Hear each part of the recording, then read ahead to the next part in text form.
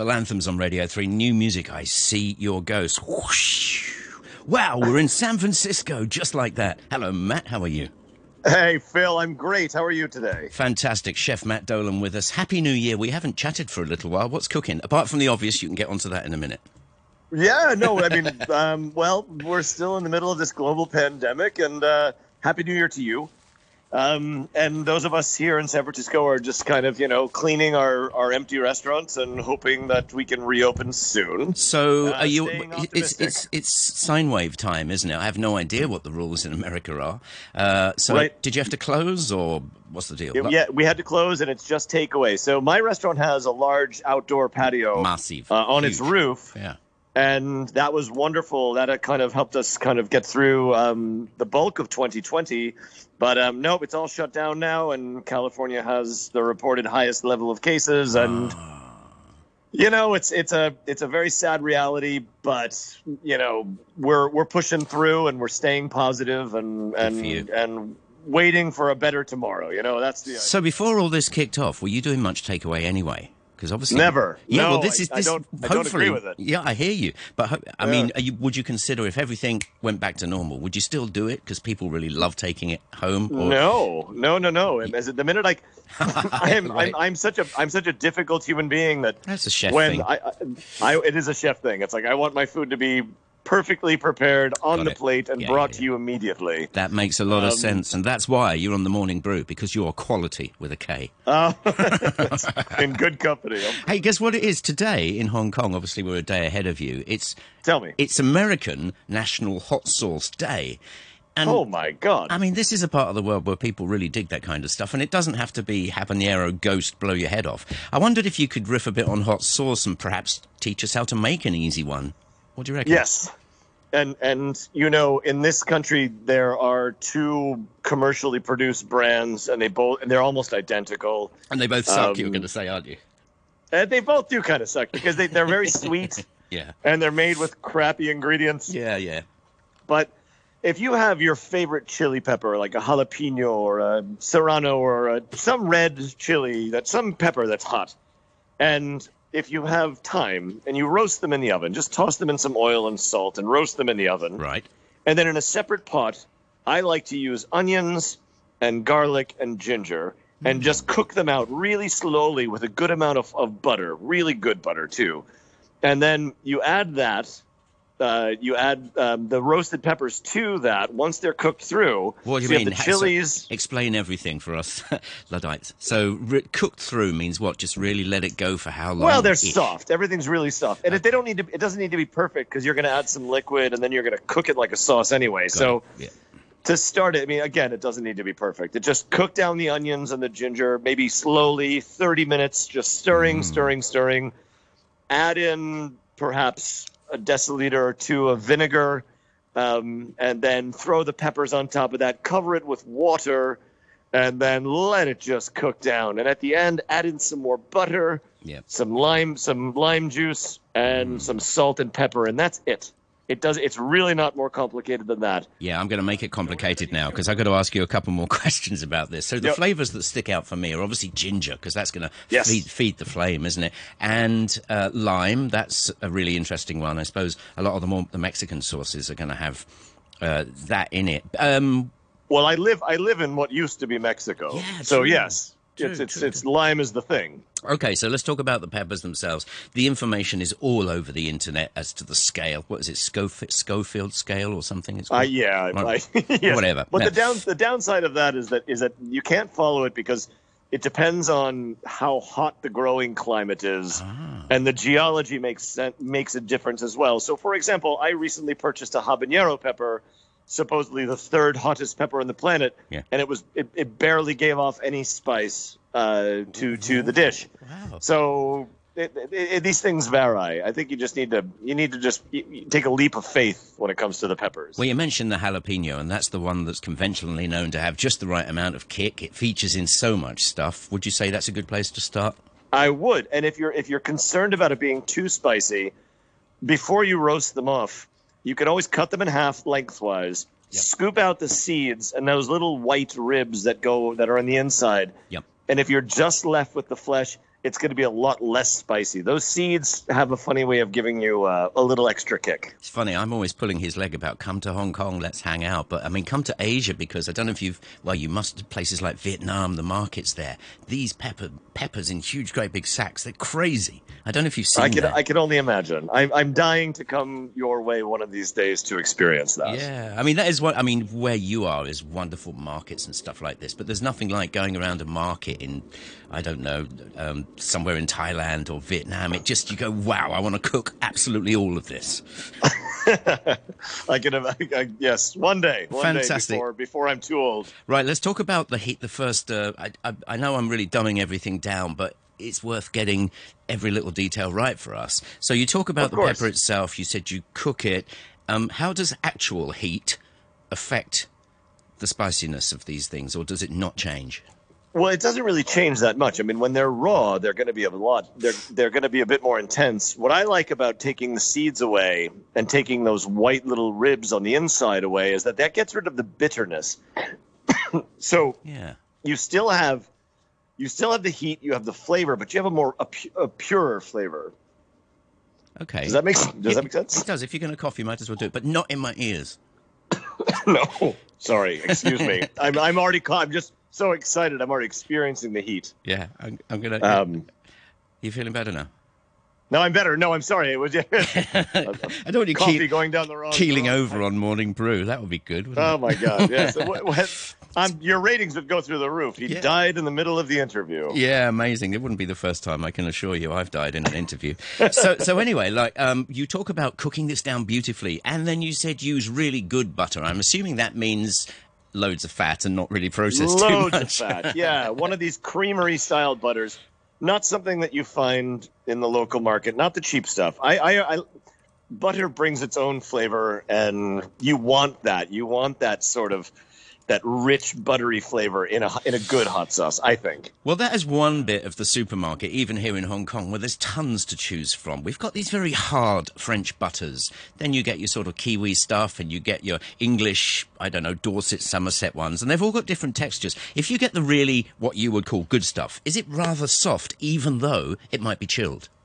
Not necessarily, no. I mean, there's one that I've seen, I when I lived in Europe, I saw it there, and I've seen it here in San Francisco, this Kerrygold Irish butter. It's not too expensive, and I don't work for them, by the way. I'm just throwing it out there. But it's really quite good, and it's hard, and it has a beautiful color, a beautiful flavor, just something of really good quality. Spend the extra money on the butter, because the peppers shouldn't cost you very much money. A little bit of ginger, a little bit of onion, lemon juice, and salt, and you don't really need anything else. And that vinegar, that little bit of vinegar, like rice vinegar, I'm sure is readily available. Oh, it's great too. It's great because rice vinegar, it's dead cheap here, and it's just the right amount of whatever that word is for the strength of vinegar. It's just really good, right. Really good for cooking. It's perfect. No, I love it. I use it regularly. So the rice vinegar and the peppers, they're roasted. You remove the skins because they can be bitter. You remove the ribs. You remove the seeds, and then you just puree it. You just puree it in some kind of a blender if you have a blender at home. Yeah. If you don't get one, I was going to ask you about that because you talk about cooking everything down, etc., and you didn't yet bring in the thing about squishing it. I suppose it's up to you how much texture you want in your sauce, or should it be really smooth?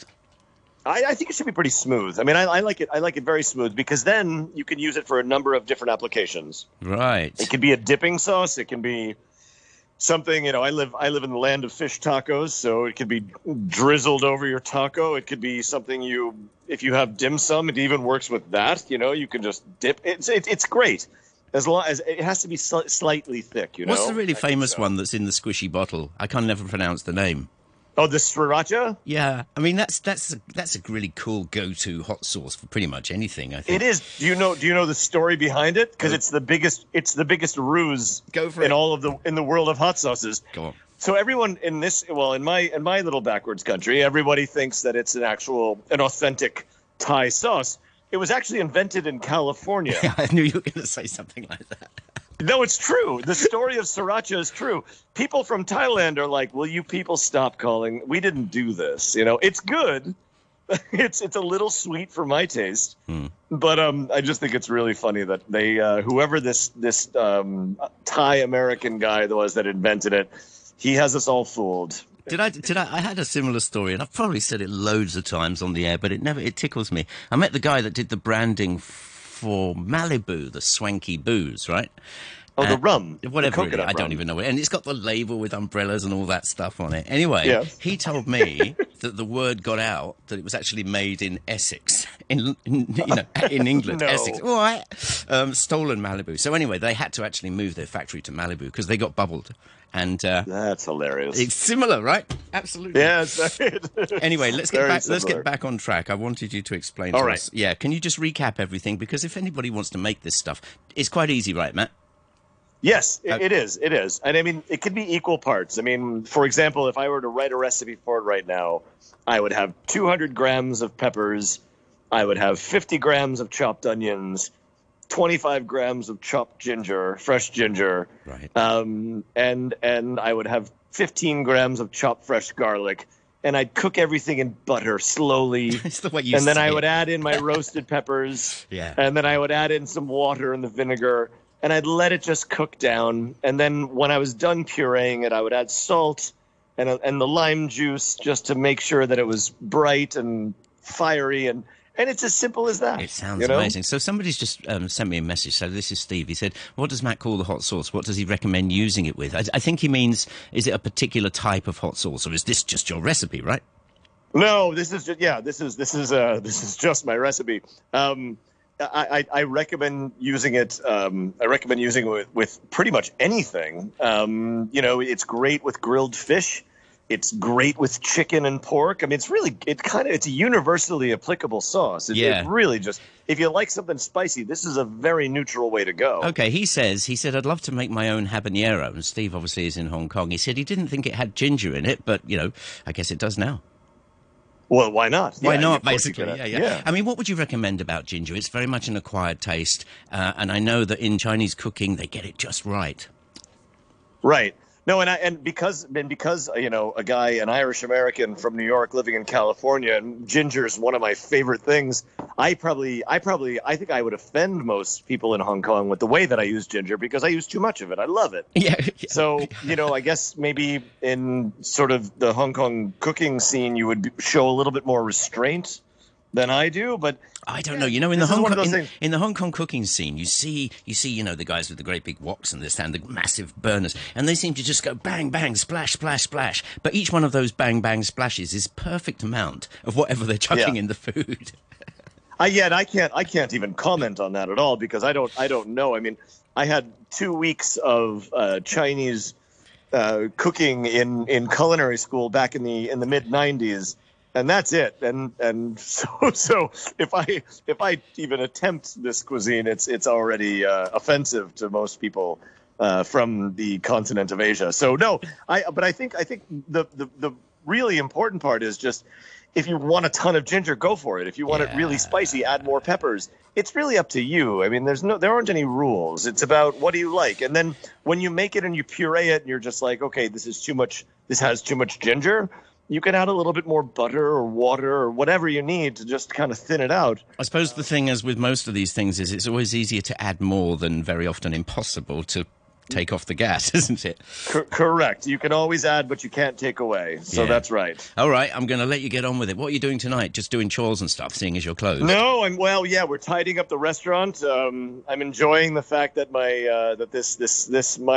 side of the Pacific is things have calmed down a little bit, and this election we have is over. Oh, yeah, I meant to ask you about that. You haven't ranted, so that's cool. So you're happy? I'm done ranting. Look,